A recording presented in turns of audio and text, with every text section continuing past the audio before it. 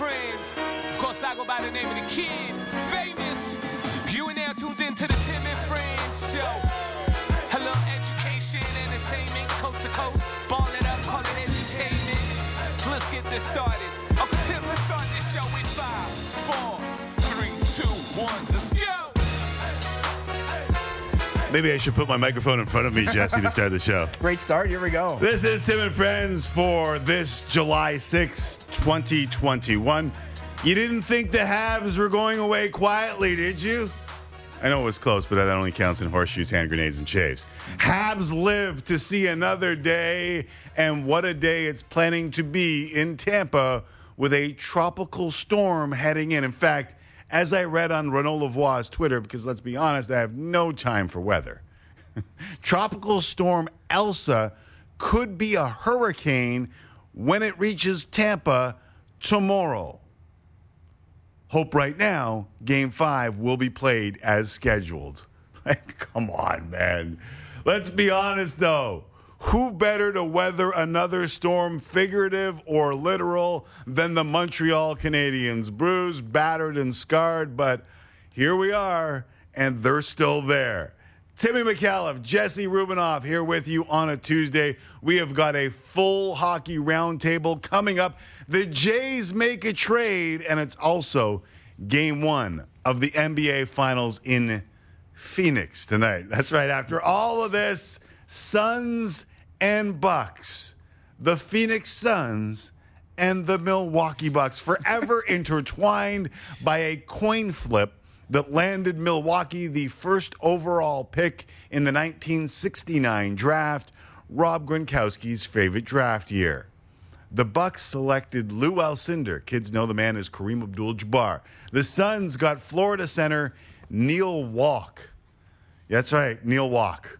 The Bucks won a title 2 years later. The Suns are still looking for their first. They will start tonight, that journey. Coin flip. Coin flip was the difference. I tell y'all all the time, the margins are that thin.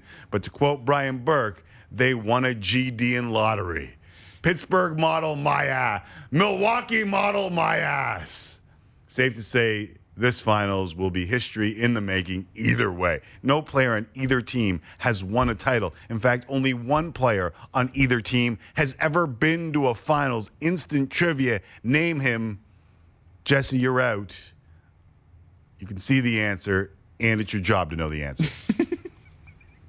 I'm not going to say the answer. The answer is Jay Crowder. Jay Crowder is the answer. Instant trivia for you. He I don't is want to cheat. I the knew the one answer. player. Yeah. It's not even like, I mean, It's for Seb to answer. He's good. I got his over 10.5 points Yeah. tonight, but whatever. He is good. He's good, but he is the one player, Right. not the best player on either team. No, definitely with not. any sort of experience he played there last year. All right, one piece of news everyone waiting for in the NBA, the status of Yanni. That's right, news of the day. Buck star Giannis Antetokounmpo has been upgraded from doubtful to questionable on this afternoon's injury report. Minano, I do know this. It's a stat. Men lie, women lie, numbers don't. Point differential, 2021 playoffs. Giannis on the court, the Bucks are plus 100. Giannis off the court, they are plus 4. Jesse, gut, because obviously we don't know right now. Gut, Yanni play tonight? Yeah, he plays. He plays. Oh, he plays. They don't make that upgrade if he's not playing, in my opinion. I could be wrong. I'm wrong all the time. But why upgrade him if he's not going to play? So that maybe you have to throw that scouting report into the mix if you're the Suns on relatively short notice. I would think they have two separate game plans regardless of it's the finals. You would hope. You would hope. I'm sure Monty And Williams. everyone would be Monty Williams. Smart would. guy, yeah. But would the players be able to adapt that quickly? That's the one thing. I will say this, and I said this to Joe Siddle off the air. The one thing when I got into this business that I didn't think that I would say once getting into the business, it shocks me how many players at the very highest levels don't read their scouting reports. Really? Yes. Without it, how do you throw fastballs to Marcus Simeon? How do you not force RJ Barrett to his right hand? Like, they're repeatedly, I see things and I'm just like, I shouldn't know more than that guy. Yeah. He's getting paid $5 million to do that. He's getting paid $15 million to do that. It's funny you say that now that I think about it, because sometimes we make a big deal about guys who like really study the playbook, or like they're a coach, like a player's coach, like and it should be every single player, but evidently it's not. I guess they got a lot going on. But J.R. Smith happens. Yeah, exactly. For a reason. Ramona Shelburne coming up later in the show. And hey, if you haven't heard, the Jays have dealt Rowdy Tellez. Remember a couple of weeks ago when you and I were mad at the team? They weren't going for any help in that beleaguered bullpen, or hadn't acquired any help for that beleaguered bullpen? Well, they've traded for another reliever after Adam Simber. Now have Trevor Richards, as well as a minor league pitcher from the Brewers today for Rowdy Tellez. They did get a left-handed bat in Corey Dickerson in that Marlins deal. Perhaps some plans for him when healthy, because they don't have many left-handed bats. No, I mean, it's the perfect example of taking something where you have a strength. Vladdy started playing first. There's no real room for Rowdy anymore. Yeah. And you got to do more if you're the one left-handed bat that Rowdy was doing. Yeah. Writing was on the wall. Richards on his third team this year. He went from the Rays to the Brewers, now to the Jays. 3-0, 3.69 ERA, so the numbers are there, or at least better than what much of the Jays has. We'll have much more on that. But the cavalcade of hockey starts with first things first. Tuesday roundtable, Steve Dangle, Julian McKenzie, Nick Alberga, all coming up. But the notorious B.I.G. and the somewhat torious R.U.B. Ooh. We're back. First things first. Love You're it. not notorious, Thank you're you for that. torious. That's fine. I'll take the Torious. We'll get to Notorious someday, hopefully. Just when everyone was counting them out once again, the Montreal Canadiens responding with their backs against the wall, keeping their Stanley Cup hopes alive. And Carey Price, a big reason why he back to being playoff Carey, 32 saves on 34 shots, while Josh Anderson continued his strong performance in the postseason, opening the scoring in the first and then grabbing the game winner in overtime.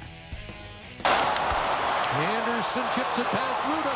He's got Caulfield in front. And the centering play. Caulfield. Anderson scores! Josh Anderson extends the series. Canadians stay alive. And the it will be Game 5. Josh Anderson with an out there. Caulfield. Anderson. Gardner goal! Josh Anderson. Did Gildene beat Gildene? Hanji Gildene. Montreal Canadiens.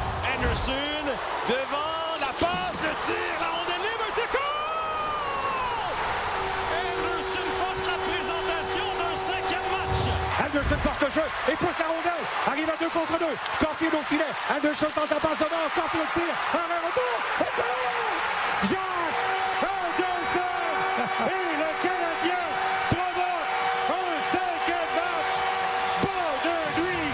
Tampa Bay. Ignite the party in Montreal. They are jumping in the streets, but I was missing something there. Did What's that? I didn't hear. And listen, the radio calls are always the best, right? Like they're the ones that usually are the homers. Did we not have the Tampa radio call? Conveniently left out of that little montage there. Hold on a second. I'm being told we do have it. Oh. We do in fact have the Tampa radio call. Here's what it is.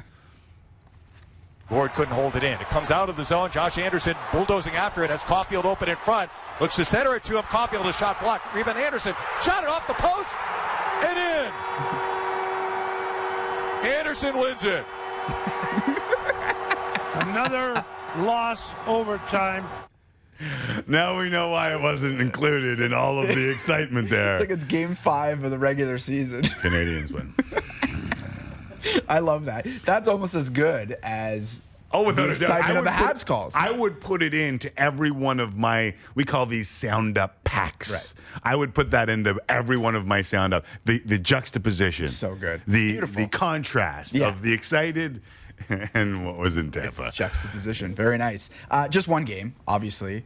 But did you see anything last night to suggest that this won't be as easy a victory? They're trying to get a second straight cup. What do you think? Tampa has so little flaws that Montreal had to be near perfect. And when you look back now at Game 4 and what Montreal did, I mean, they were able to. The one thing that may have surprised me was they were able to punish the forwards for the Tampa Bay Lightning. Yeah. The penalty killing was unreal again. It seems like they need to score the first goal, and they did score the first goal. And the only reason why they scored the first goal was that Carey Price was good. The shots on goal at one point in the first period of an elimination game. If the Habs lose that game, the story today isn't wonderful calls that we heard in French and or Hockey Night in Punjabi. It's that the Habs came out and were outshot 11-1 to start that game. Down 3-0 at home, they were outshot 11-1 to start the game. Josh Anderson's first goal to open the scoring, to be that legendary first goal that the Montreal Canadiens need, came when the shots on goal were 11-2. That was their second shot on goal. And the only reason they were there was Carey Price. And I wonder if that extra day off may have given Montreal the opportunity to give Carey Price a little bit of a breath, and Tampa and their mayor and the Lightning may rue the day that Carey Price got an extra day off. But it took all four of those things for Montreal to win a game in overtime. And I repeat them. They punished the forwards. The penalty killing was unbelievable. Like killing off the captain's 4-minute penalty in the end of regulation and the start of overtime was very fitting for this team. Shea Weber, in his first and only Stanley Cup final appearance after 15 seasons of waiting to get there, and for him to go in the box and get the 4 minutes, and let's be honest, the referees weren't going to call that until they saw the blood on hilarious. the ice. That's so classic. It's classic, and best referees in the game understood they were going to let that go until there was blood on the ice, and they had absolutely no choice. And then Carey Price got that first goal. Carey Price was great. They got the first goal. They punished, and the penalty kill was there. All four of those things, to do that 3 more times in a row against Tampa is obviously a huge mountain to climb. And I remind you, because I've been studying all my stats, Tampa hasn't lost back-to-back games in the playoffs since 2019. How many people, when Shea Weber took that penalty outside of Montreal, thought that's a wrap? Jam done. It's the best power play in the playoffs, obviously. Just about a 30% clip they're working at so far. And the Montreal penalty kill has really been just as good throughout the playoffs. But think about the talent that this power play with Tampa has. And it's 4 minutes. It's 4 minutes going into overtime. 1 goal. Done. That's it. Tampa wins the cup. Okay, listen. I grew up in hockey. You grew up in hockey. Yeah. Why do hockey people not see the ridiculousness in how that goes from no call, whistles are in our pocket, to, well, got to call this 4 minutes into the game, even if it's not in a dangerous scoring position? So many times. So many times. But is it like, we've talked about it so many times, but then Gary Bettman speaks about things, and then, this is what we want. It's ridiculous. Do we not see that? Or is it just even if you're a letter of the law person, do you not go, hey, Josh Anderson's going hard to the net. They lifted one of his arms up. That takes away an opportunity to score. Why is that not a penalty? And you go to lift a stick in a non-dangerous position, and immediately, 4 minutes. Got to make that call. It's inconsistency, and I think what we need to do is set up a little bat phone here straight to Gary Bettman's office. Uncle Timmy needs to get on the horn with Gary Bettman. It's not Gary Bettman. It's the officials, and it's Department of Player Safety, and that's who makes this call. And I just wonder why I am the only one seemingly that thinks it's ridiculous until we have the egregious one, and then everyone jumps. I think and that's not egregious. Don't get me wrong. Yeah. I'm just pointing out the ridiculousness of letting things go and then immediately having to call something when there's blood, because neither official in that game had their arm up when he hit the ice. I think a lot of people do agree with you, but it's the people that matter that haven't changed anything about that. It's exactly what you said. It's the officiating. So and fans can scream and yell all they want, but ultimately, if they're not going to make the decision to change it, it's not going to change. We talked about Josh Anderson there. Was that not the most vintage Josh Anderson play that he's made in this playoffs. He was getting a little bit of flack for a turnover, couldn't get out of the zone in Game 3, led to a goal. But that is the Josh Anderson this team needs. That's the Josh Anderson that they expect to have. Flying down the wing, using his size. And then not only that, but the second effort, once Ruda took him out of the play along the boards there, he comes back, sees the puck, comes back to the puck, and is able to put it in. And shout out also to Dominic Ducharme, who shook up the lines, and now Anderson's playing with Suzuki and Caulfield, and he breaks out with 2 goals, and obviously the OT winner, which is the biggest one of the night. So both Anderson and Ducharme looking pretty good after last night. I mean, he had a good game, but it also points out where he's been for the last little while. And shaking up the lines and getting him in a spot. This is why Cassie Campbell and I had the conversation. This is why Kelly Rudy and I had the conversation, because you see the skill, you see the size, you see the ability and the toughness, and you think, where is he every game? And one of those 3 tenets that I've learned over 20 years in the business ring true once again, right? Like, the difference between good and great is consistency. And Josh Anderson could be great. He looks like it. But he needs to be consistent. And he went away for a while. And it can't be Patrick Maroon who makes you go away for a while. 100%. If you're that good.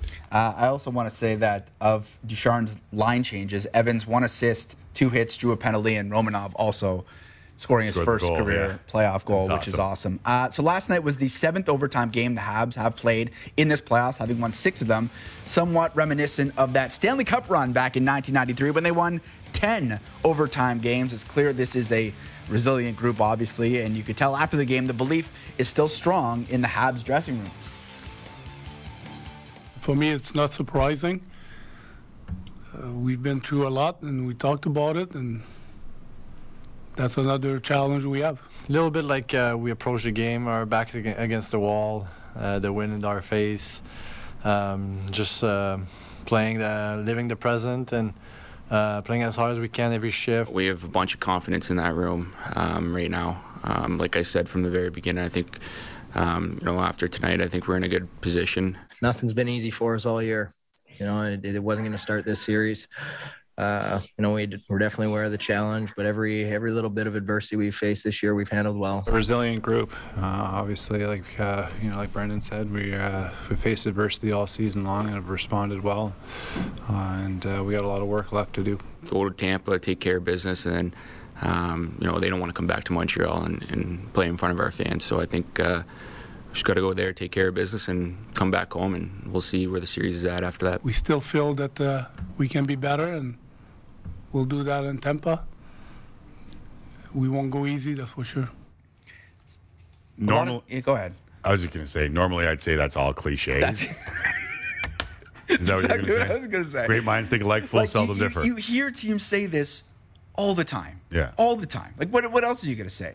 But they have proven that they actually do believe in themselves. Because they were down 3-1 to the Leafs. They were down 1-0 to Vegas. Don't even start there. How about 18th place team in the regular season? How about minus goal differential?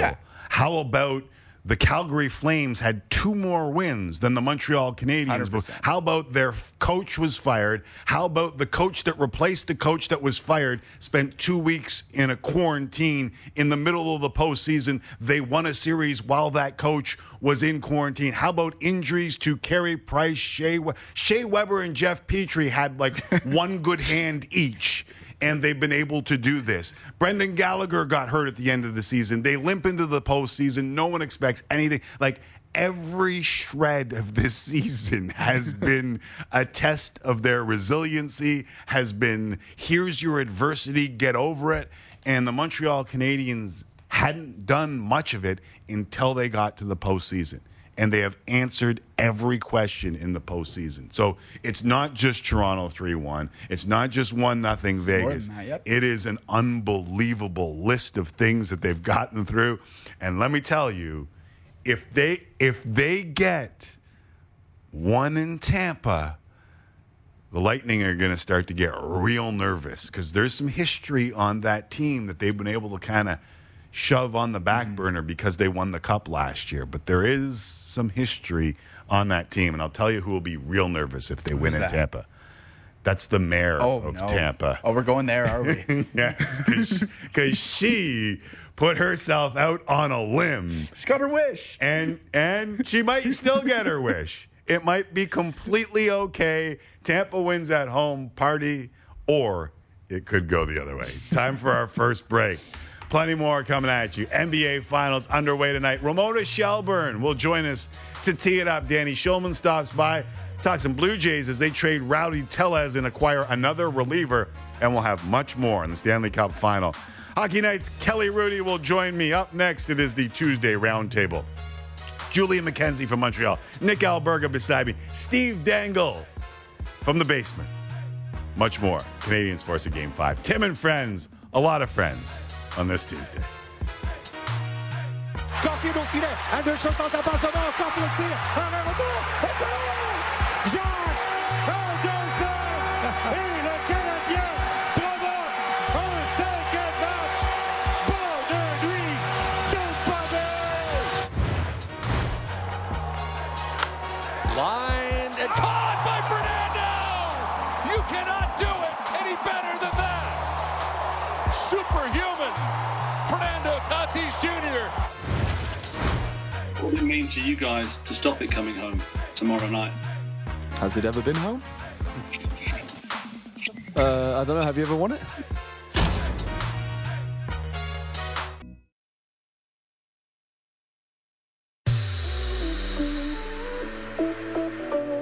Stanley Cup in the building, in the house those Montreal legends built. One team trying to end it, the other to extend it. We're set for Game 4 here at the Bell Center. It's on, deep in front, scores! Josh Anderson! And it's the first lead of the series for Montreal. Anderson gains a step on Chernak. Tripped up, lightning back the other way. Kick down, comes in front, Gaudreau scores! What a play! No chance for Carey Price. To the point, Romanov shooting, scores! Alexander Romanov, his first Stanley Cup playoff goal. Joseph across the room, scores! Gigantic goal here in Game 4 to tie this game up at 2. Overtime, Game 4. Henderson scores! Josh Anderson extends the series. Canadians stay alive, and there will be Game 5. The Tuesday tradition is back and hopefully never coming off whack. That's right. We have crossed the country far and wide to assemble a virtual roundtable for your listening and viewing pleasure, depending on how you take in these festivities. And festivities they will be. Starting with a man in the studio. He is the host of the Leafs on Sportsnet 590 The Fan. He is also a fantasy hockey analyst at Sportsnet and just a plain old fantasy. Making his Tim and Friends debut, you know him as the Golden Muzzy on Twitter. I don't want to know what that means. Nope. And I don't know why. Nope. Ladies and gentlemen, Nick Alberga. Welcome, Nick. How are you, buddy? Wow, thank you. Jesse, thank you. Round of applause. You know each other well. We do. First off, can we get an update on the Italian game? Because I'm an Italian. Oh, right. We brought an Italian in while right they're now. in extra time. 1-1. Okay. 118th minute. Okay. Still 1-1. So it's still pressure cooker time, but... Getting close to penalties? Penalties. Are you going to want to watch the penalties while we're here? Don't tell anybody. Like, I'm Italian, but like hockey guy. I'll keep him updated during the break. All right. It's not like we're on nationally, right? From a debut to a vet of what will be his second Tim and Friends appearance. Not a Golden nor a Muzzy, just JKA McKenzie on Twitter. And like a lot of the kids out there these days, he's a hustler, homie. Ask about him. Associate editor at The Athletic, host of Hockey Inside Out for the Montreal Gazette, and at least 3 other podcasts that are on his Twitter handle. I would name them, but how much promo does one guy need? Please help me welcome Julian McKenzie. What's up, Julian? Man, I'm doing well, man. I'm just happy to be on the show once again, and good to see you, Nick, and good to be on with the next guest you'll introduce. All right. He needs no introduction, but we'll do one anyway. He is the star of many different screens, YouTuber, podcaster, live streamer, although we all do that in one way or another. I never thought I would add professional Habs watcher to the list, but I understand why. Apparently, unlike many. Oh, you gotta support Canada's team. Am I right, folks? That's what fan bases across the country agree. Am I right, folks? Let's talk about this before we get going. Steve, why can't Leaf fans reconcile you doing your job? And did you ever think that you doing your job would involve someone paying you to have people watch you watch sports like you're some sort of sports-only fans? Well, first of all, phrasing. Phrasing is extraordinarily important, I disagree with that phrasing. Yeah, okay. All right. Well, listen, I'm glad someone finally stepped up to the plate for me because, I kept going, if the Leafs ever had a deep run, which I thought they were going to do this year, I was like, you know what, this could be rather lucrative, and I could be very busy, but it'll be so much fun, and it'll be great for my career and everything. And Lucy keeps pulling the football away. And here I am, Charlie Brown, every year. I'm like, maybe next year. So Sportsnet goes, well, how about you stream all the Habs games? And I said, how about I do? I'm done waiting around. You know what? Wow. I get the horns. Yeah, I'm going to give you horns. Your job asked you to do something. I don't like people questioning their allegiance. Have they not watched the last 14 years or whatever the hell long you've been doing this for? I did a half-hour video after the Leafs lost Game 7 to Montreal, and it involved a 25-minute single take, but I don't care. I don't care about the Leafs. But I lack passion. Right. Shut up! I'm getting the bag. All right, getting the bag. That said, Alberga, is this a classic heel turn? Oh, this is like Austin stuff. It's rule number 1. He's a Leafs fan. What? How do you support the Montreal Canadiens? How do you have that Habs logo behind you? But I'm going to ask Steve this question because I was mulling it over the other day. Would you rather your team, just go out in the first round or go all the way to the Stanley Cup final and then lose, Steve? Well, I think you really understand a restaurant when you try all the dishes. And the first round one I've had over and over and over again, and I already know I don't like it, so why don't I try the other one? Yeah, give me a second round. Give me, I'm done with the amuse-bouche. I am done with the salad. I'm done with the soup. Give me a steak. Maybe give me some salmon. I hear you. I understand it, Dangle. Sellout. That said, Julian, as the sellout comes from Alberga, Julian, you've been on one of these live streams with him. Are you converting him in any way, shape, or form? I don't need to, and I don't want to. Why would I want to do that? Here's the thing. As someone, obviously following the Montreal Canadiens as I do, I have to say this. Just being a reporter and being objective and, obviously just investing in the Canadiens just from a reporting standpoint, but not feeling any fandom or any weird thing. I'm really only in this just to say, hey, I covered a Stanley Cup final. Hey, I got opportunities to be on Tim and Friends. I'm not out here worrying about whether or not my team's going to do well. Seeing Steve pour out his passion and blood, I'll tell you what, seeing after this, I don't want to be a fan of any other NHL team after this. Are you kidding me? You see how stressed this man is? He straight up, in Game 6, after the video for Game 6, he straight up yelled, I'm miserable. And I've watched a whole bunch of these Dangle videos. And before it's like, man, he's really entertaining. I like watching videos. You know what, dude? I'm sorry. I love you, man. But I still go back on some of your greatest hits. But when you said I'm miserable, that was the first time I genuinely felt horrible for you. What are my greatest hits, Julian? Lots of Leaf wins, I'm sure. Something about a Zamboni driver? Oh, yeah, 9-2 to Nashville. I'm sure it's all great. 9-2 to Nashville. All right, we're not making this about the Leafs. We're not making this about the Leafs. Why not? Julian, I'm asking you the first question. Did the extra day off give Carey Price the rest he needed, and was that the difference in Game 4? Or is Uncle Timmy oversimplifying? I think Carey Price getting any bit of rest or any opportunity to recuperate himself will always go to the positive for the Montreal Canadiens. Because let's be real, for the first 3 games in this series, I think he looked more ordinary. Some of the magic that he had in the postseason to that point obviously wasn't there in the first 3 games, but it came back in Game 4. But another big thing, too, is the team in front of him has to play well. Carey Price has to play well. The team has to play well in front of them. This isn't Vegas. This isn't Winnipeg. This isn't Toronto. The Montreal Canadiens essentially have to play a perfect game against the Tampa Bay Lightning if they want to give themselves a chance. And, I mean, I know Game 5 is Wednesday. I don't know what's going to happen with the weather conditions. Yeah, I think. But I mean, obviously, there's some very serious things to consider with what could be going on in Tampa, and I don't want to oversimplify that. And I hope people are safe wherever they're at in that area. But if the Montreal Canadiens are able to give Carey Price another day of rest, I can't see that hurting him. Steve, do the Habs have a shot here? Oh, what do you want me to rule them out when they're down 3-1? I've learned that lesson already, man. No, you know, I don't mean to laugh at your tears. I'm sorry. I shouldn't laugh. I'm a big believer in magic in sports. And I think circumstance helps momentum. And it's hard not to be romantic about the Montreal Canadiens, Canada's team, everybody.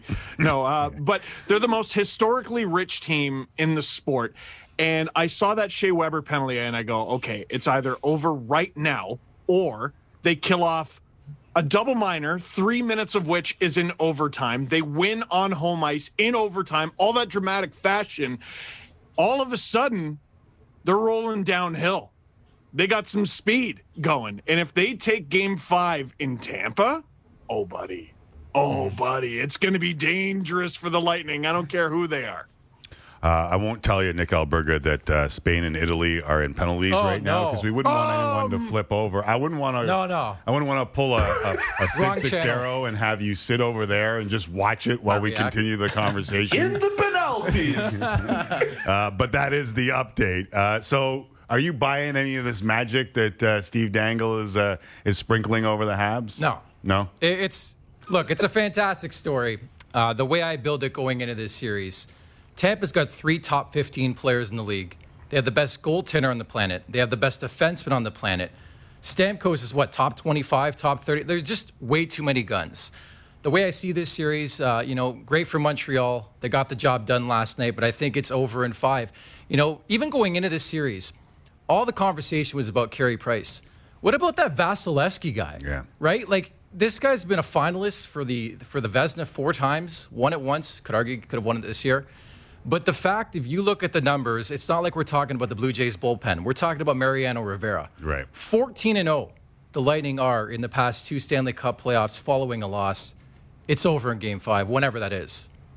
It's funny because I was spouting off here about the 11-0 against the Montreal Canadiens, and they did get that win. Yeah. But everything Julian suggests that the Tampa Bay Lightning are just too good for the Montreal Canadiens. But I'm sitting here listening to what you're saying. I've reiterated a lot of these things myself, and yet I can't help but being drawn towards Dangle and what he's saying here because the logic was thrown out the window at 3-1 against the Leafs. Did you not say the same thing about the Leafs-Habs series? I was probably the only guy who was saying don't sleep on Montreal. Right. I just think there's no comparable to Jesse, even Vegas. Can I get some room? No, do it. Just beside Leafs Nation. Can I get beside him? Leafs Nation post game and I pregame. was saying here. All I was saying was that be careful here. You got 2 Vezina Trophy winners in 100%. Hellebuck and Carey Price. So don't act like you're walking through this. No, you're right.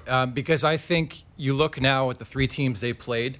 I think Tampa's a different animal, guys, and we can all agree, right? 17 mil over the cap, whatever. But you can't overlook the drafting. The drafting problem. No, but we all talk about the 17 mil. Where was the conversation about Riley Nash? Where was the conversation about all the Leafs did, storing guys, getting them ready for the Stanley Cup Chicago playoffs? won a cup doing it. Exactly. It happened. It's just the nature of the business right now. I get it. But even without that, look at the prospect buildup of this organization, right? Like Kucherov, Point, the Stamkos, the list goes on. And I don't think they're getting enough credit because everybody wants to see them lose, but they're so damn good. I don't think they're losing this series. Julian, do you agree with the cap as if it's not to me, it's 2 really good players. That's the difference. I think if any other team was in the same situation as Tampa was in, they do the same thing. Yeah. I'll even go so far as to say if the Toronto Maple Leafs found themselves in a situation where Austin Matthews was hurt for most of the year and he could only play in the playoffs, maybe other fan bases would be, saying, oh, well, the Leafs are cheaters or whatever. But no, there are a lot of people here would be like, that's a shrewd business move by Kyle Dubas and whatever. Come on. I think it's just a situation where a lot of people are upset at the fact that the Tampa Bay Lightning, especially from the general managing work from Julien Brisebois, a capologist as he is, the fact that they were able to find a way to make that work to their advantage, and now they're in the final. And you have to realize here, in the era of the salary cap and the fact that we're in a flat cap environment, presumably for the foreseeable future, there's not a lot of leeway for a lot of these teams to kind of maneuver around the salary cap. This is one of the few ways they could do it. And as long as it's perfectly legal, I'm really beside myself at why people just like to complain about that sort of thing. Okay, so that said, yes or no, will the NHL close the door to this? Steve, will they close the door? Will there be a salary cap in the postseason in, say, 5 years? Well, I saw Gary Bettman on TV last night. Since when has the NHL ever been involved in enforcing rules? No, they're not going to do anything about this. Sound effect. Alberta, yes or no? I'm like, I don't know. Julian, will they close the door on that? No, maybe if Tampa was going to win it like 2-3 years consecutively, maybe they do it. But you got to remember, like after this year, like I'm sure there's going to be cap hell to pay. So no. I am going to tell you right now that there will be a bunch of teams at next year's trade deadline looking for injured players that they can add to circumvent the cap, because that's the way you add a $5 million player without being able to add a $5 million player. And the NHL will eventually have to close that door. You can mark that down as Uncle Timmy said so. All right, one more update. Forza Azzurri. Yeah! Forza Azzurri! Feels like, what, 06 all over again? Almost there? What's going on? They win in penalties. They beat Spain, so I want to welcome those who are watching TSN instead of us. All right, after the break, we'll continue our Tuesday roundtable. Much more on the Stanley Cup Final. We may even play a little game of super stat or meaningless number. That's next. Tim and Friends, Alberga, McKenzie, Dangle, Rubinoff.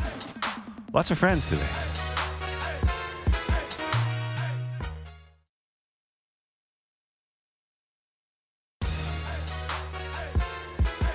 Second half of the round table, the Golden Muzzy in studio, Dangle in his Lovenasium, and what I just assume is his real name, Julian McKenzie in Montreal. Anyone object to any of the way? It's a Lovenasium, be honest. I mean, with the Habs behind you, it looks kind of weird, but you have a a love for the Leafs. A Lovenasium. Never mind. All right, gentlemen. Maybe it'll grow on me, okay. All right, gentlemen. We're going to play a little super stat or meaningless number. Super stat or meaningless number. We all know stats are like Sixero and a unitard. They show a lot, but they don't show everything. So I'm going to give you a stat, and you tell me why this is a super stat or a meaningless number. I'll start with a layup, a tap in, so you get the idea. And I'll ask Muzzy. Montreal 12-2 when scoring first. Tampa, when giving up the first goal, 0-5. Super stat, meaningless number. It's everything. It's absolutely everything. You look at this series, Tampa, same thing, 15-2. I think we saw last night, Montreal scores the first goal, way different team. So I think it's everything. Does anyone disagree with that one, or is that, in fact, the tap-in that I was talking about? It's a super stat for sure, man. This Canadiens team clearly gets to a whole other gear when they get that first goal. So that's a super stat. Dangle? Super-de-duper stat. All right. Super-de-duper stat for sure. Super-de-duper. All right, Dangle. Similar tone. Montreal 12-1 in the playoffs when scoring 2 or more goals. Super stat, meaningless number. I'm going to say super stat, because Carey Price has been so disrespected, like all season long, when his numbers were falling off. Oh, this guy makes too much money and everything. And then he gets hot in the playoffs, and all of a sudden, small sample size. Small sample size and all of that. No, he's obviously the Habs MVP to me. Alberga, agree? I think in this series it's meaningless because it's Tampa. This is not Vegas. You can't score on the power play. Granted, I think Montreal's done a good job on the power play. They're 2 for 12. Tampa so far in this series. But there's nobody, I think, that compete with this Tampa offense. And I think we're finding that out. They, 15 goals in 4 games so far? Right. This one's a little different, and we'll see. The one came against Tampa, so I'm not sure whether or not this is a super stat or meaningless number. Julian, Canadiens 4-0 when facing elimination these playoffs. Super stat, meaningless number. It's looking like a meaningless number just because they're going up against Tampa, but you can't disrespect the heart of a champion. The Montreal Canadiens have been in this situation before, mostly against Steve Dangle's favorite team, where they had to fight off elimination. And they didn't have to deal with that against the Winnipeg Jets. They kind of had to deal with it against the Vegas Golden Knights, and it's still important for them to do that. But I think at this point, I mean, unless they find a way to win 5, 6, and 7, I mean, there's no way the Canadiens can go 7-0 in that stat, right? I think it's meaningless. I won't ask Dangle whether or not the Habs winning in elimination games is a super stat. Meaningless. Yeah. 3 of them were against the Leafs. It was predetermined. Alberga, Cole Caulfield, first rookie in the NHL to have 3 overtime points in a single postseason. Super stat or meaningless? I think it's a super stat. This kid's a stud. He's an absolute stud. I think, honestly, the one thing that was missing from Montreal this season, the last couple of years, is a bona fide sniper. They have it now. Dangle, Josh Anderson becomes the 8th Montreal Canadian player to score multiple OT goals in a single postseason. Super stat, meaningless number.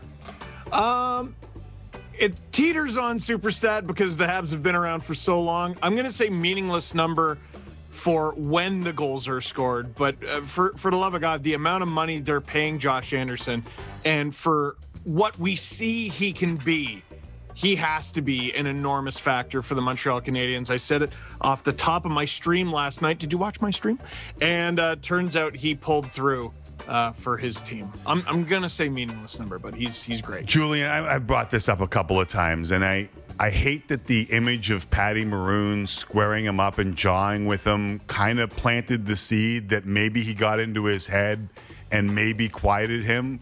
But Dangle's right. Like, if Anderson's on his game, like, the flashes make it so seductive on what he could actually be. Here's the thing, man. Maybe I'm not looking at it as closely as some other people have, but I feel in most of the games he's played in the playoffs, even in games where he hasn't scored, Anderson is skating hard. He's forechecking. He's creating some offense when he can. Like, not every game is he going to do that patented drive to the net, even though he does it often enough. But I don't think he's necessarily had a bad playoffs because he's been able to do everything else on top of the production he's been able to give. So I get that a lot of people are enamored with the flashes and they're like, man, he could be so much more, but I don't think he's necessarily had a bad playoffs. There are a few other Canadiens players I would rank a little lower than Josh Anderson in terms of the postseasons that they've had. I think he's been fine. All right, last one goes to Alberga in studio because he was kind enough to get down here, unlike Dangle.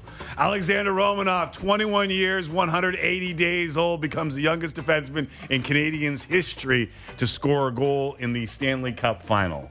Is that a super stat or a meaningless number? I think it's meaningless. They never get there, right? It's been, I don't know, a long time coming, 93. Well, they've been there 35 times. But in recent memory, right? Right. But I'm saying meaningless. Okay.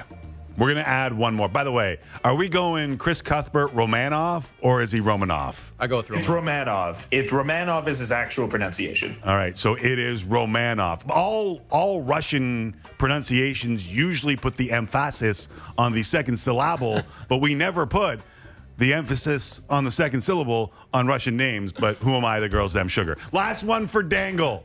Super stat, meaningless number. On July 3rd, at 19,787 days, the Toronto Maple Leafs set the new record for longest Stanley Cup playoff drought of all time. Is that a super stat or a meaningless number? Meaningless number. You can't kill me. I'm already dead. And the Leafs getting to that number, it's not even like top 5 most embarrassing things that have happened to them over the last 2 years. All right. Cut the music. That does it for super stat, meaningless number. Alberga, can the Habs come back? No, I think it's over in Game 5. Julian, if they come back, what will be the headline on what happened here to become the first team since the 1942 Leafs? They did it. And I said Canadiens in 7 at the beginning of the series. If they somehow do it, I'll say I told you so. But I've also lost a bit of hope too. But if they do it, I told you so. I love the I told you so if they have the monumental comeback. And Steve, I mentioned the Leafs, 1942. You can always cling to 1942. It's the one positive thing that the Leafs own all by themselves, and to have the Habs take it away, beautiful. Too perfect. The icing on the cake. Gentlemen, this was fun. Alberga, Mackenzie, Dangle, appreciate all of you. Thanks for stopping in on the virtual roundtable. Yes, sir. All right, there are the boys. Coming up, The Toronto Blue Jays made a trade before opening a 3-game series tonight in Baltimore. Rowdy Tellez is on his way out. He's going to the Brewers. Dan Shulman will tell us what it means now and what it means in the future when they've added another arm to the bullpen. We'll do that next here on Tim and Friends.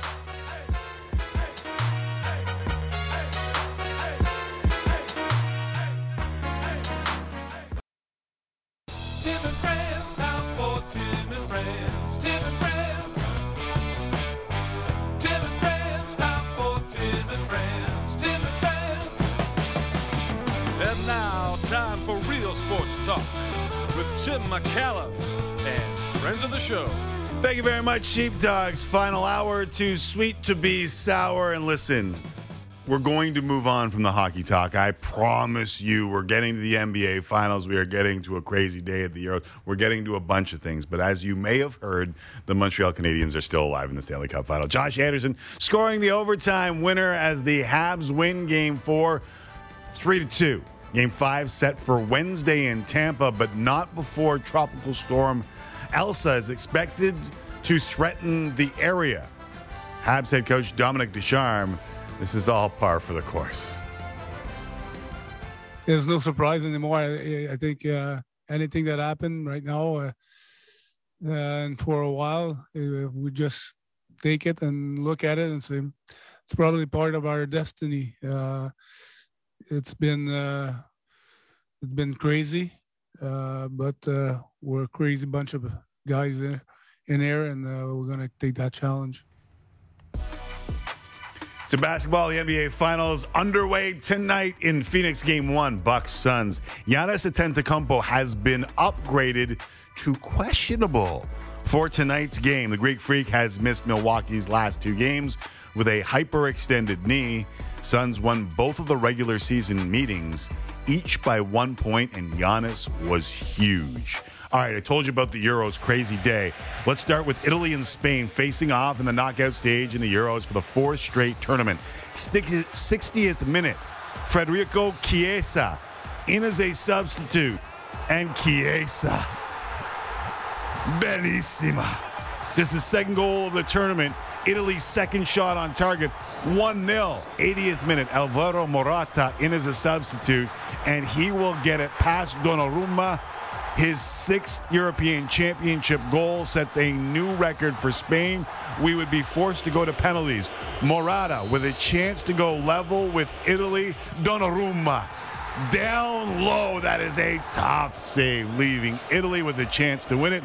Baggio, hell no. How about that? Jorginho calmly slots it home. Italy off to their 4th Euro Finals. 4-2 on penalty. So here's a look at the Euro 2020 bracket. Why are we still calling this Euro 2020? It's ridiculous. Are we doing the same thing with the Olympics? We are. Well, some people are. I'm not. Okay. Tokyo 2021.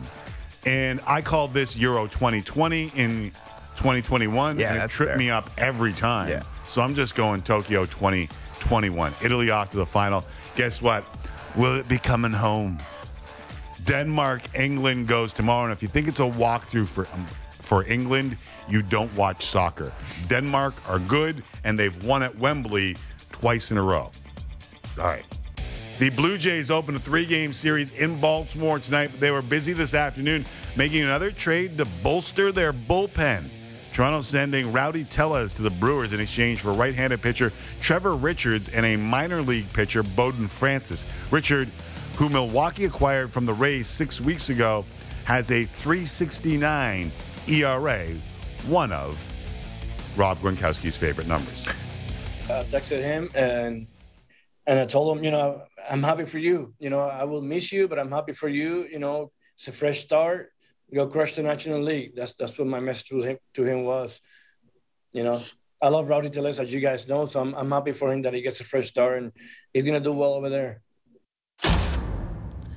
So the Jays make a deal. They bolster the bullpen once again after the Adam Simber deal. Here to break it on down with us is the man, the myth, the legend, Dan Shulman, the highly versatile one, joins me from Just over there. About over there. I think it's the other way, actually. Do you? I don't think so. I think it's over there. I know the building. Come on. I'm right here. Shulman, what's going on? How are you? Well, I can't see you. Were you pointing up? I was pointing up and to the right. Well, it's definitely up. That I know. You're 2 floors up. So, I prefer to think of it as 2 levels above you. Thank you very much. that is indeed correct. I loved when you guys took over the studio. You and Buck took over the studio because it looked like a before and an after. Yeah. And so I appreciate the next levels that I hope to get to, which will be where Dan Shulman is sitting. All right. So Shulman, what did we get here? Well, they get a quality major league reliever, a guy who can go out and get outs. Is he a savior? Is he a closer? No, he's not that. But Trevor Richards is a guy who can go 3 to 6 outs, an inning or two. You know, he's probably going to be a 5th and 6th inning guy, 6th and 7th inning guy, a bridge from the starting pitcher to the late leverage guys who continue to be, in no particular order, Mesa, Cimber, Romano. I always talk about a circle of trust in the bullpen. I think Mesa, Cimber, and Romano are in the circle of trust, and I think Trevor Richards is going to be let in on a conditional basis right now, and they'll see how he does. But listen, he is better than some of the other options they've had, and they have to stop losing games through the bullpen or minimize the number of losses through the bullpen. So I still think they need more, but then, again, this is a step in the right direction. This is a guy who's been successful in the major leagues as a reliever recently, and he should be able to go out and help the team. As for Rowdy Tellez, if you can't hit off the bench and you can't put up numbers as a left-handed bat with Vladimir Guerrero playing first, this felt like, especially with the Corey Dickerson deal or throw-in on top of the Cimber pickup, it felt like this was almost writing on the wall. Yeah, I think so. And I've been a big supporter of his, and I thought he would come out like gangbusters this year and really build on what he did the last 3 weeks of last season before he suffered the knee injury in Buffalo, and I was dead wrong. He had his opportunities, and he just never really got going this year, and it kind of felt like it was inevitable that he would move on. And it still wouldn't surprise me if he figured it out at some point. He's got immense power, and if he can show plate discipline like he did in a short burst of time last year, I still think he can put up numbers. And listen, if you're Rowdy Tellez, you're going to a good spot. You're going to a team that looks like a playoff team that needs a first baseman, and he's going to get opportunities, I would think, to at least play against righties. And I wish him well, and I think he'll do pretty well. But what Rowdy does is almost secondary to whether this deal is a good one for the Blue Jays. I don't think it's about comparing what the Blue Jays got versus what they gave up. It's just about, can Trevor Richards help them win some more games out of the bullpen and keep them in a playoff race. Does this tell us anything about that Dickerson part of the Cimber deal? You mean whether Dickerson was acquired with the thinking that Rowdy Tellez was going to be moved, whether there's a connection there? Whether the left-handed bat could be something that they can use, and that it's kind of a lottery ticket to see if they could actually use Dickerson, who's injured now, in a bigger way than a crowded outfield. Yeah, maybe. I mean, I think there's a chance he can get some starts in left field against righties, and Lourdes Gurriel doesn't play every day. I think there's a chance he DHs sometimes. He's injury insurance if any of the regulars get hurt. And he's a left-handed batter with some thump who you can bring off the bench. And let's be honest, the bench has not been great for the Blue Jays this year. So, like, going forward, you can project the bench to be, say, Corey Dickerson, Santiago Espinal, and whichever catcher is not in the game. Or if Dickerson is in there, maybe Gurriel is on the bench with Biggio. Say Gurriel and Espinal are playing, maybe Dickerson and Biggio are on the bench, or vice versa. So I do think the bench gets better, which it needed. The bullpen has gotten better with both of these deals. I really like Cimber. The bullpen needed to get better, but I think there's more coming. And I like that they did this now. They got 3 games against the Rays coming up soon. They've got 7 games against the Red Sox before the end of July. Like, the time is now. You got they're 4-pointers, right? As you say in the hockey world, and I'm glad they've made a couple of deals early while the games are still very meaningful and while they're playing the teams they're chasing. Agreed. When you say more coming, I know that there's a lot of Jays fans that start trying to put 2 and 2 together. And when you have Dickerson there, who's played some Gold Glove defense in the past, you wonder, with the plethora of outfielders, could there be another move with something significant off the roster and one of those outfielders? Because I know it's been talked about on Twitter. Yes, it has. And not subtly either. No. I think it's possible, but I would bet, 60-40 against. And if they're going to move one of them, I would think it's Gurriel. Grichuk makes a lot of money. George Springer's obviously not going anywhere, and Teoscar Hernandez is a star right now, and he's pretty affordable right now as well. So if they were to move one, I would think it would be Gurriel, and then Dickerson slots in and left, and you've still got 4 outfielders, and you can move guys around and rotate people through the DH. So I think that's a possibility, but I would think it's more likely that we see a deal more similar to the one they just made today, in that they're trading somebody from their farm system, and I know Rowdy's in a different category, but where they're trading, a mid-tier prospect for a reasonably good reliever. I don't know that there are any huge deals coming. If Gurriel's in a deal, it's a little bit bigger. Not a blockbuster, but it's a little bit bigger. But I would think it's more likely that another, mid-level or second-tier prospect goes for another reasonably good reliever who just gives them another option out of the pen. Twitter also trading a catcher, but I won't get into that. Let's talk a little bit about Steven Matz. He gets to start tonight against Baltimore and showed some real promise right off the top. Has there been a regression here? Is that the mean? Where are we at on Steven Matz? Well, I think the true Steven Matz is probably not quite what we saw in the first 3 or 4 starts of the season, but I don't think it's what we saw in the last start when he came off the COVID IL. I think you probably deserve a pass when you haven't pitched for 3 weeks and you had COVID. So let's see what he does tonight. And granted, the opposition's not great tonight, but they actually aren't a terrible hitting team, and they've been hitting the ball pretty well lately. Like Hyunjin Ryu, although they have different arsenals, it's about commanding your pitches. It's about locating his changeup, his breaking ball, and not leaving them right over the heart of the plate. I think Steven Matz is going to be fine. Is he going to be their number 1 or 2? No, I don't think so.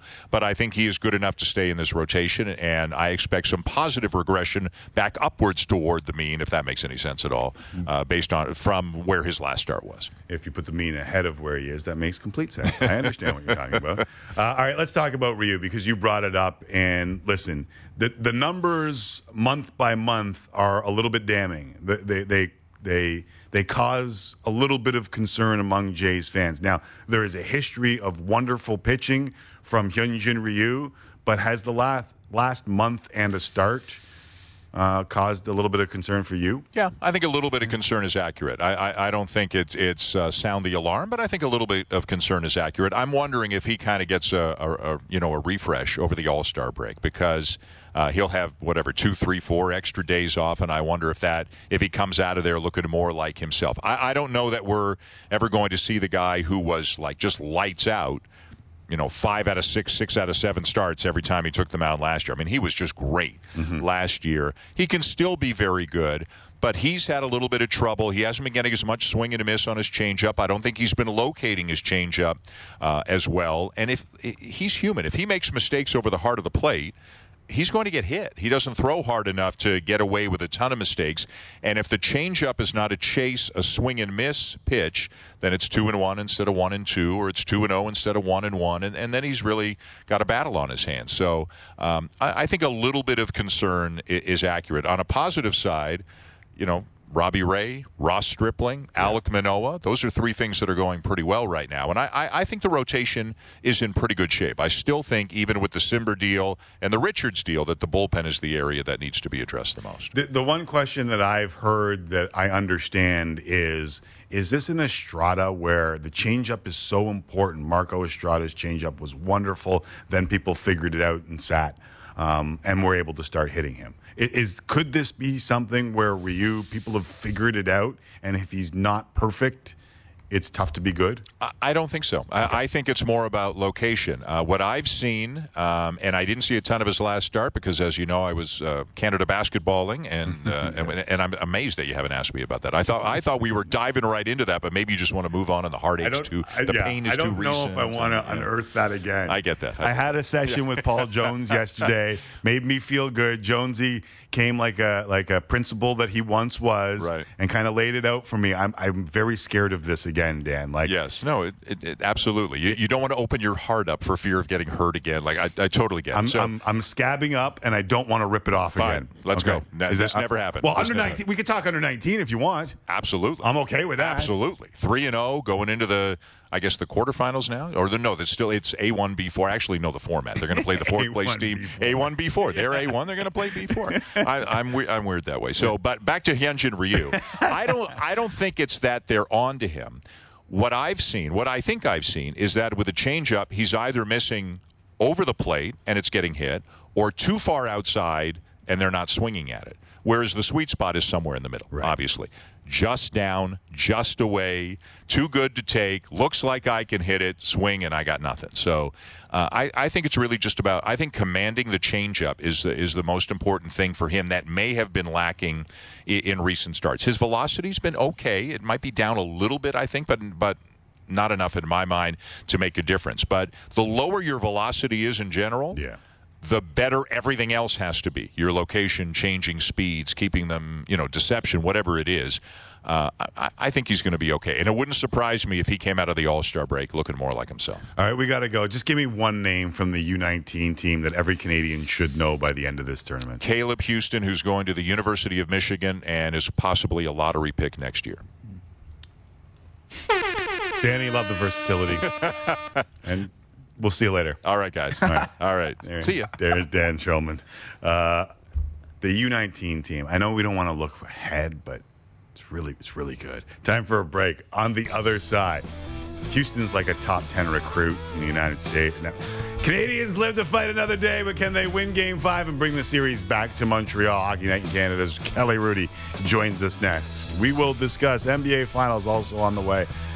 This is Tim and Friends.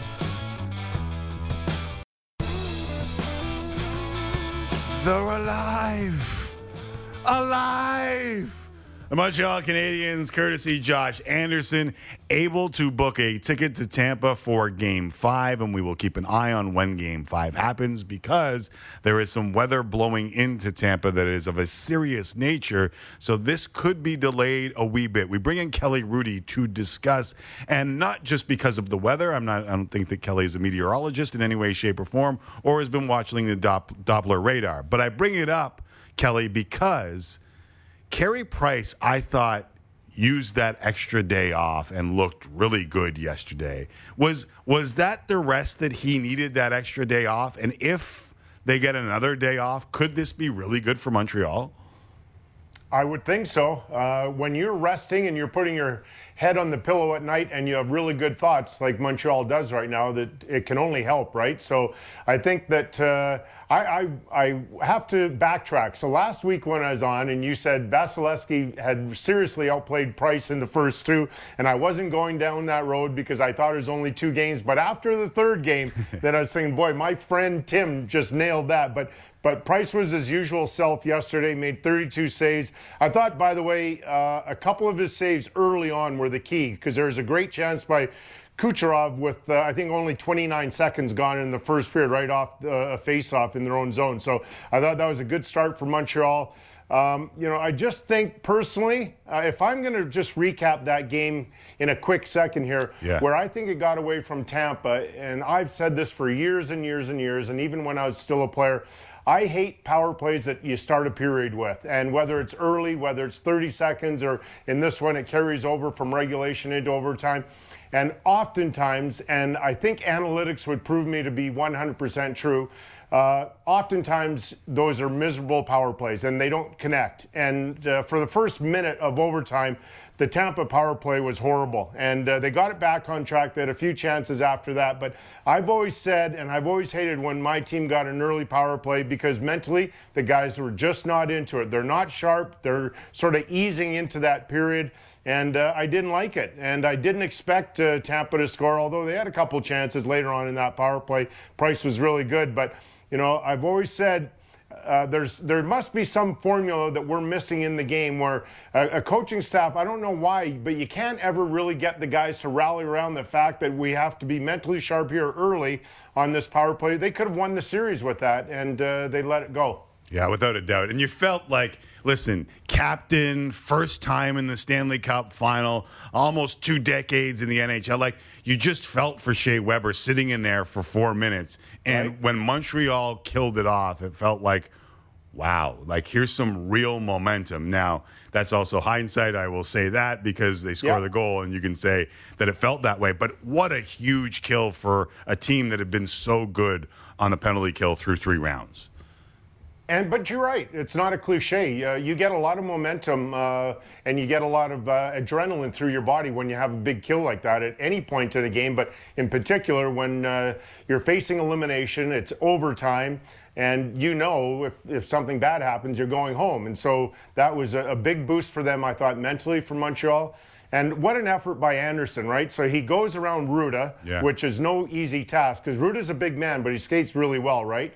And Anderson throws it in front to Caulfield. But the better thing, and Cassie picked this up quickly last night, is how quickly Anderson was off the boards and back in front, right? Like he beats Ruda. That's his number one job, try and beat the defenseman to the front of the net, and that's also Ruda's job, try and beat the forward to the front. But Anderson had that one extra stride, and that was the game right there. So it was just a really well-played game, I thought.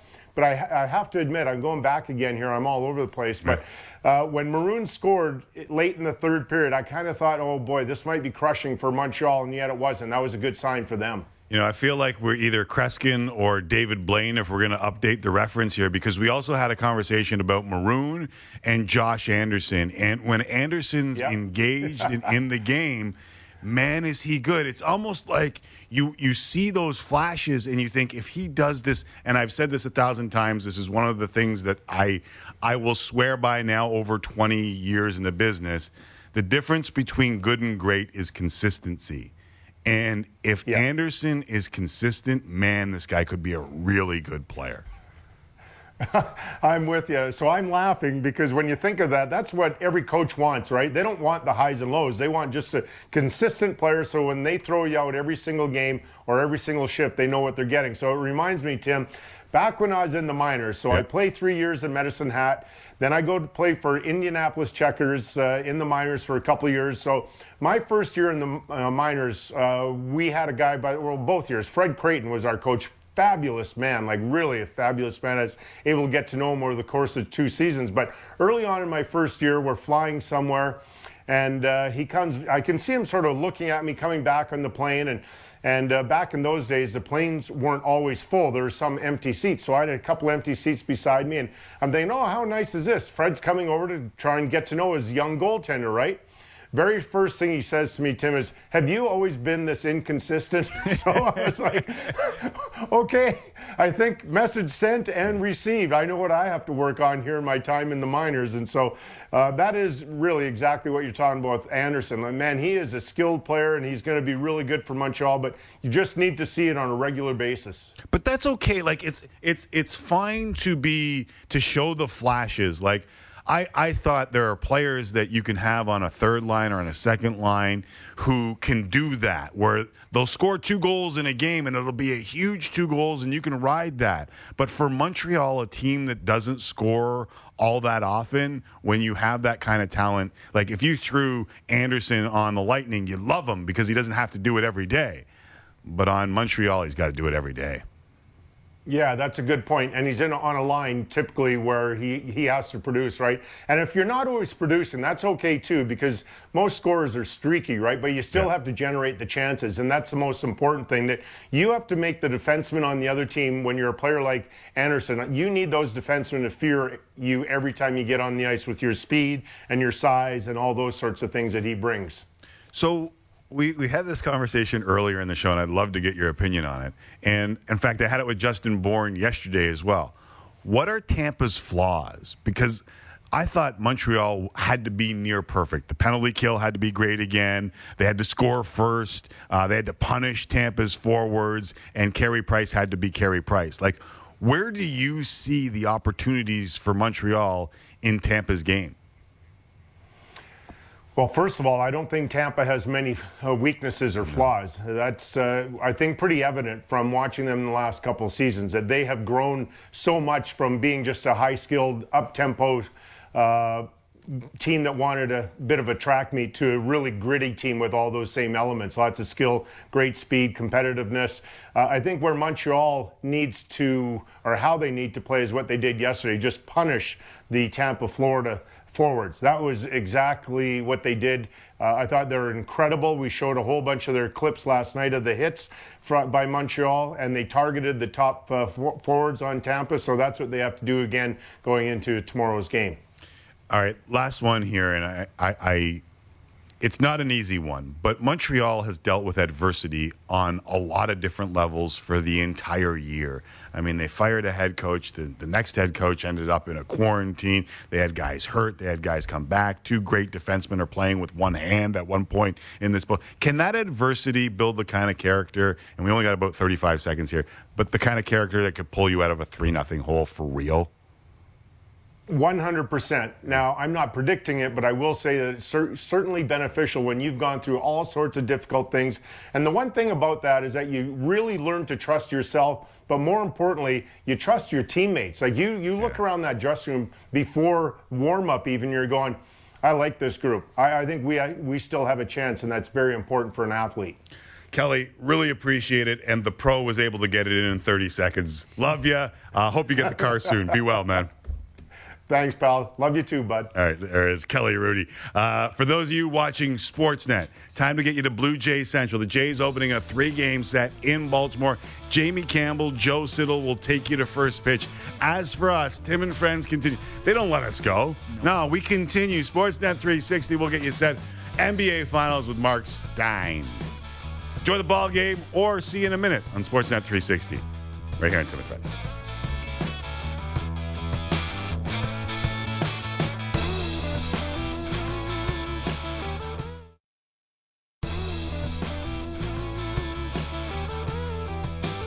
Welcome back to Tim and Friends. Told you it was 60 seconds. NBA Finals get underway tonight in Phoenix. The Bucks are looking for their first title in 50 years. The Suns looking for their first title ever. As is their point guard, Chris Paul. CP3 has been many things in his 16-year career. An antagonist, an all-star, a pest, and now a leader. Here's the guy sitting right over there. Me? On the point guard. The undisputed best point guard of his generation. One of the best floor generals of all time. Not yet able to reach the NBA's mountaintop. But in the twilight of his career, can the point god ascend to the heights of the basketball world? What an electrifying talent. He gives a masterclass at the point guard position every single night.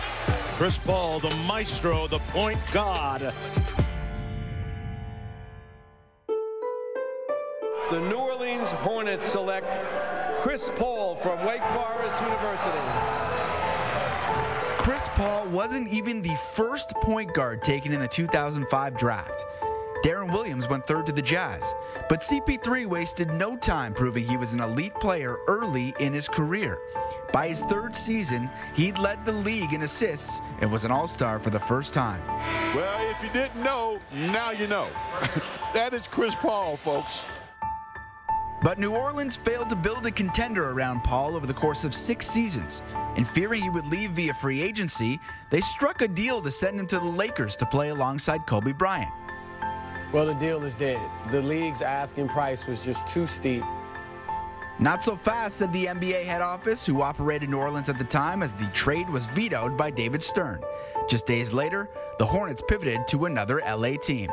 The Clippers go Hollywood. In the race between LA teams to land super point guard Chris Paul, it's the Clippers, not the Lakers, landing their man.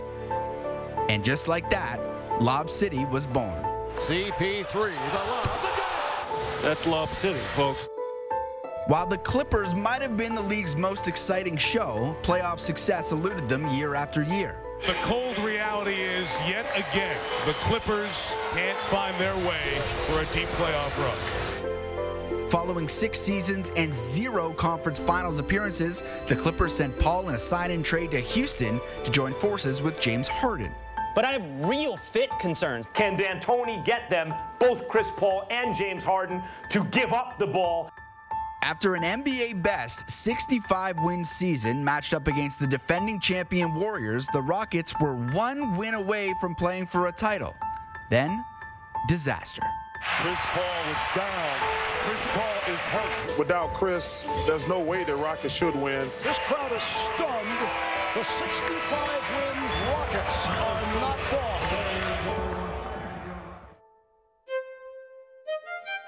Another devastating loss followed the next year by another exit at the hands of Golden State, and Paul was on the move again, this time to a rebuilding Thunder team. In OKC, Paul helped lead a surprising playoff appearance, but ultimately, it was just a pit stop en route to turning Phoenix from an upstart team into a title contender. He was brought to Phoenix to bring stability, experience, and most importantly, leadership, to teach his young core how to win at the highest level. And boy, have they done just that this year in the desert. Paul, not always the favorite of past teammates, has found a perfect fit with the Suns. The ultimate leader joined with a young, dynamic roster that needed every ounce of his endless basketball wisdom in order to take the next step. That's really the only teammate that really pushed me, like big bro type push, knowing what I got and that I never thought that I had. I think he was the best thing that happened to my career. You know, I've learned so much from him this year, and I always talk about, off the court, how he carries himself, and, so I have a lot of respect for him as a man, not even as a basketball player. Still, it's been anything but easy for Paul throughout these playoffs, battling through a shoulder injury in round one and a positive COVID test that kept him out of the first two games of the conference finals. But with the first finals appearance on the line in Game 6, CP3 came through with a signature performance. What a performance from Chris Paul. 41 points. After 16 seasons and 11 All-Star selections, the Hall of Fame awaits. But first, here sits the point god at the gates of basketball heaven. Well done, Mr. Rubinoff. Shout out to producer John Levitt for that one. I was going to do that right after saying Sorry, well done. stole the words out of your mouth. But no, as long as Levitt gets his love, 100%. I'm good with that. Here to discuss is a man who has covered the NBA for over 3 decades, Mark Stein. I was going to say of the New York Times, but now I realize, wait a second, soon to be of Substack. That's an intriguing little move, my friend. I don't know that you guys really want to cut into your NBA Finals preview with a long, detailed explanation of that, but I appreciate the sharing that, and it's a big free agent move in the Stein household, I have to say. I'm going to tell you that I am intrigued with what Substack is going to be, but we will save that conversation for another day. The irony that Chris Paul makes the finals is probably, if Giannis doesn't play, the favorite in the finals in a year where there have been so many injuries is not lost on me. Like, this is an unbelievable story and almost fitting that it comes in this year, no? Yeah, I mean, in a lot of ways, it is kind of the metaphor for just this absolute roller coaster of a season. Yeah. I mean, you don't have to rewind too far to remember that the Suns, as the number 2 seed, were almost universally picked to lose in the first round against the Lakers. And you never see Vegas touting a number 7 seed. There really has never been a number 7 seed quite like the Lakers. And now, 3 rounds later, the Suns are favored to win it all because we really don't know what kind of Giannis Antetokounmpo Milwaukee is going to be able to lean on. So, I mean, yeah, it just kind of sums up what an unpredictable ride this has been. And look, injuries have been a massive part of it. All we've talked about for 3 months really is injuries. Since LeBron went down in March, injuries to star players have been the dominant storyline in this league. But I can guarantee you this: neither the Phoenix Suns nor the Milwaukee Bucks will apologize 1 ounce if they are fortunate enough to get through this series. It's an incredible opportunity for 2 franchises that have been waiting a long, long, long time for this. I've said it before, and I'll say it again. There were a few injuries that allowed the Toronto Raptors to win an NBA title. I still hosted the parade, and the banner was still raised. Exactly. You guys know it as well. Yeah. You guys know it as well as anyone. Yeah. There's some legacies on the line here. whose legacy are you most intrigued with? Is it Chris Paul? Is it Giannis Antetokounmpo? Is it Mike Budenholzer? Like, we have a picture of Budenholzer up in the studio, and I know you can't see it because you're on the phone, but like, he was universally fired. And basically, if they win this thing, he will write his ticket in Milwaukee.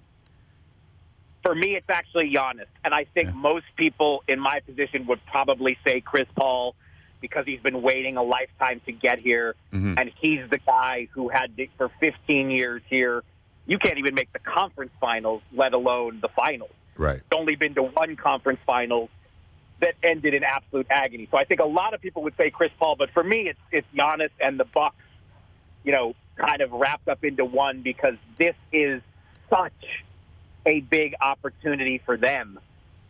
And, Brooklyn is this monster in the East that certainly you expect them to be healthier next season than they were this season. For the moment, they still have these, 3 of the game's top 10 most feared offensive forces.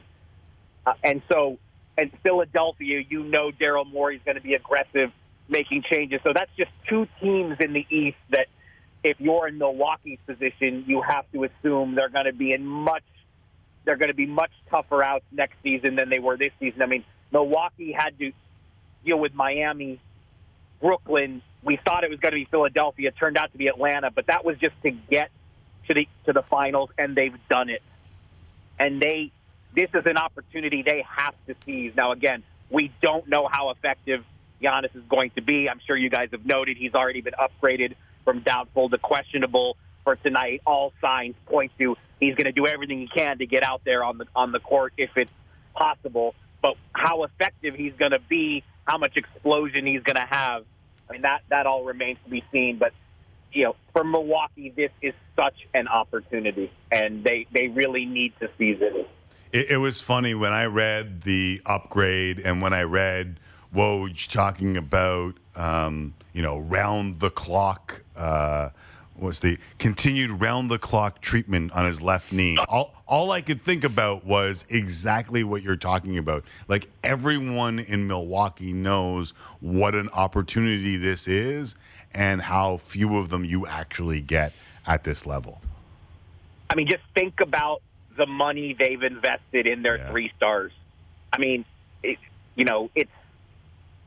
$500 million in those 3 players. Like, if you win this championship, it's all worth it. Like, it's all, like, the haters can come for you, and next year you could lose in the first round, or you get swept by the Nets, or whatever it is. Just like the whole complexion changes when you win one. I think Raptors fans and the Raptors organization understand that. You guys know I live in Dallas. It certainly did that for the Dallas Mavericks. And Dirk Nowitzki revolutionized his position. Yeah. There's not many players you can say that about. But then when he won a championship and put the ring with it, it just changes your legacy in a way. I mean, Giannis's career will just be looked at differently forever if they just get one. And he has been big against the Suns. 2 meetings in the regular season, both of them 1-point wins for the Suns, but Giannis averaged 40 points on 60% shooting against the Suns. So even at, say, 70%, that would be a huge step up for them. So if you look at the Suns, what's to be learned from 19-63 2 seasons ago to where they are now? Well, they drafted very, very well and probably don't get enough credit for that. And obviously part of the reason is because, some of those picks were made by Ryan McDonough, who's not there anymore. So, I mean, Devin Booker for years was just branded, you're, a good stats, bad team guy. You're not a winner. You're not this, you're not that. But, it being as bad as they were for so long, it put them in the position to win the lottery and get Ayton, who, as a third cog in a star trio, Ayton looks fantastic. But this really, to me, it started in the bubble. And I was in the bubble. I spent a lot of time with the Suns. My kind of strategy covering the bubble was I want to pay attention to these teams like the Suns and the Wizards and the Magic that nothing is expected of. And some people don't even think they should be here. Phoenix had the 21st best record of the 22 teams that qualified for the bubble. And I was going to their games early, and nobody was paying attention to them. And they went 8-0. They found something. It was the first sustained success of Booker's career. And remember, this is a guy who in college, he's at Kentucky expected to win every single game he plays. He's on a team so deep, he can't even start. And they found something in the bubble. Monty Williams was the perfect culture setter for them as a coach. And that success convinced ownership, which is not known. The Suns are not known for splashing out the cash. Then they took the leap to take on Chris Paul's massive contract. Yeah. And, it all led to what we see now. It's funny. In that bubble, that caused me. I had an argument with my ex-co-host surrounding the addition of Chris Paul. And it was literally that. It was that I saw a team in the bubble that seemed like they were taking the next steps and thought that Chris Paul could be a guy to help them take the next step. I wish he was still here so I could rub that in his face. Either way. Let's just not get crazy, though. The Suns did not trade for Chris Paul thinking it was going to lead to a final berth. No, just next steps. They were just trying to make the playoffs. Yeah. These guys haven't been in the playoffs since Nash was there in 2010, so it's worked out beyond their wildest dreams. Who's the on the understudy, not quite on the marquee that could make a difference? There are some real intriguing names. Drew Holiday took it to another level in Game 6, and I thought he was the difference. But DeAndre Ayton has really matured too. Like, there's some intriguing names here. Who do you look at that could really make an imprint on this series? I'm a huge Mikal Bridges fan, but he did not have a good conference finals. And his rise and the two-way player he's become has been a very big part of what Phoenix has done. And in this series, with the way Holiday and Chris Middleton finished the conference finals, and with the load you would assume those guys are going to continue to shoulder unless Giannis is miraculously ready to come back and just become peak Giannis, which I don't think anybody sees that as realistic. I think Bridges is going to have a big role in this series defensively for Phoenix. He's got to play better than he did in the conference finals. And then you said Holiday. That's such a big question mark because the Holiday we saw in the last two games of the East Finals being, can he find that level of offensive aggression with Giannis on the floor? And that's something the Bucks are constantly wrestling with. I think Middleton has kind of shown everyone that he's an underrated player and is growing in stature every season. But, Drew Holiday has to be a big difference maker in this series for Milwaukee because even if they have Giannis, it ain't going to be 100% Giannis. Next time you come on, we'll discuss the next move, okay? I would love that. All right. There is Mark Stein. Always appreciate you. All right, guys. Take care. There is Buffalo Sabres fan, Mark Stein. We didn't talk about the Buffalo. This is a rare time where he's come on and we haven't talked about the Buffalo Sabres. But he is a Buffalo Sabres fan, and to that we extend a virtual hug. One final break here on Tim and Friends. Stick around. Last call will be on fire. Apparently, literally. Next, here on Tim and Friends.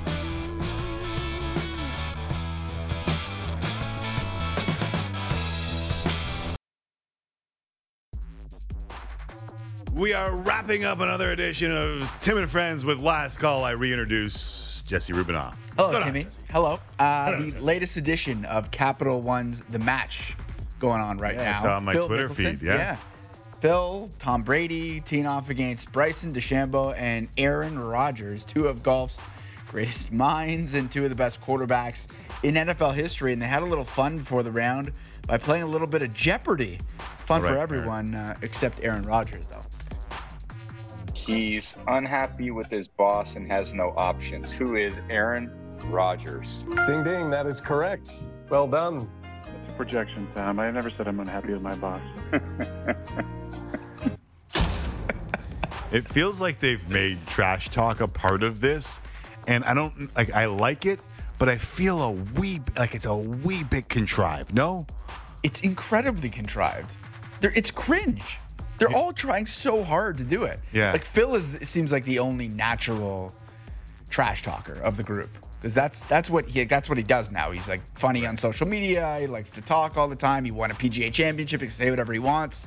So did Brady, evidently. Okay, but 7 Super Bowls. What do you think the percentage of people who understand it's cringe and contrived versus the people who eat it up with a knife and fork? It's a very good question. Because I feel like it's low. I feel like it's that easy sometimes. Yeah, I agree with you. I think it's pretty low. I just think that the four of them are pretty cringe. Like, I think the leader in the clubhouse in cringe is Bryson DeChambeau.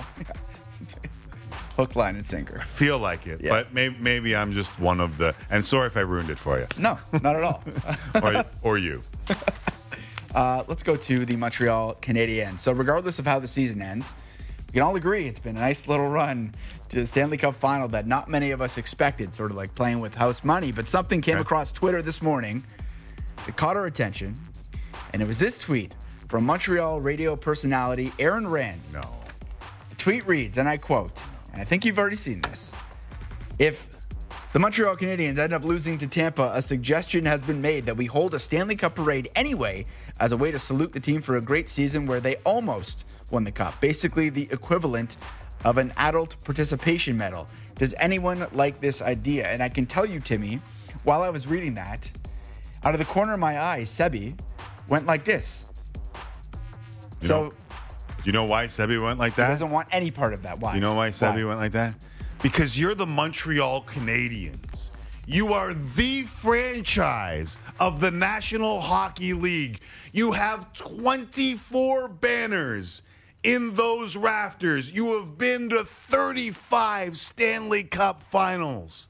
This isn't a once-in-a-lifetime thing. This is what you expect to do.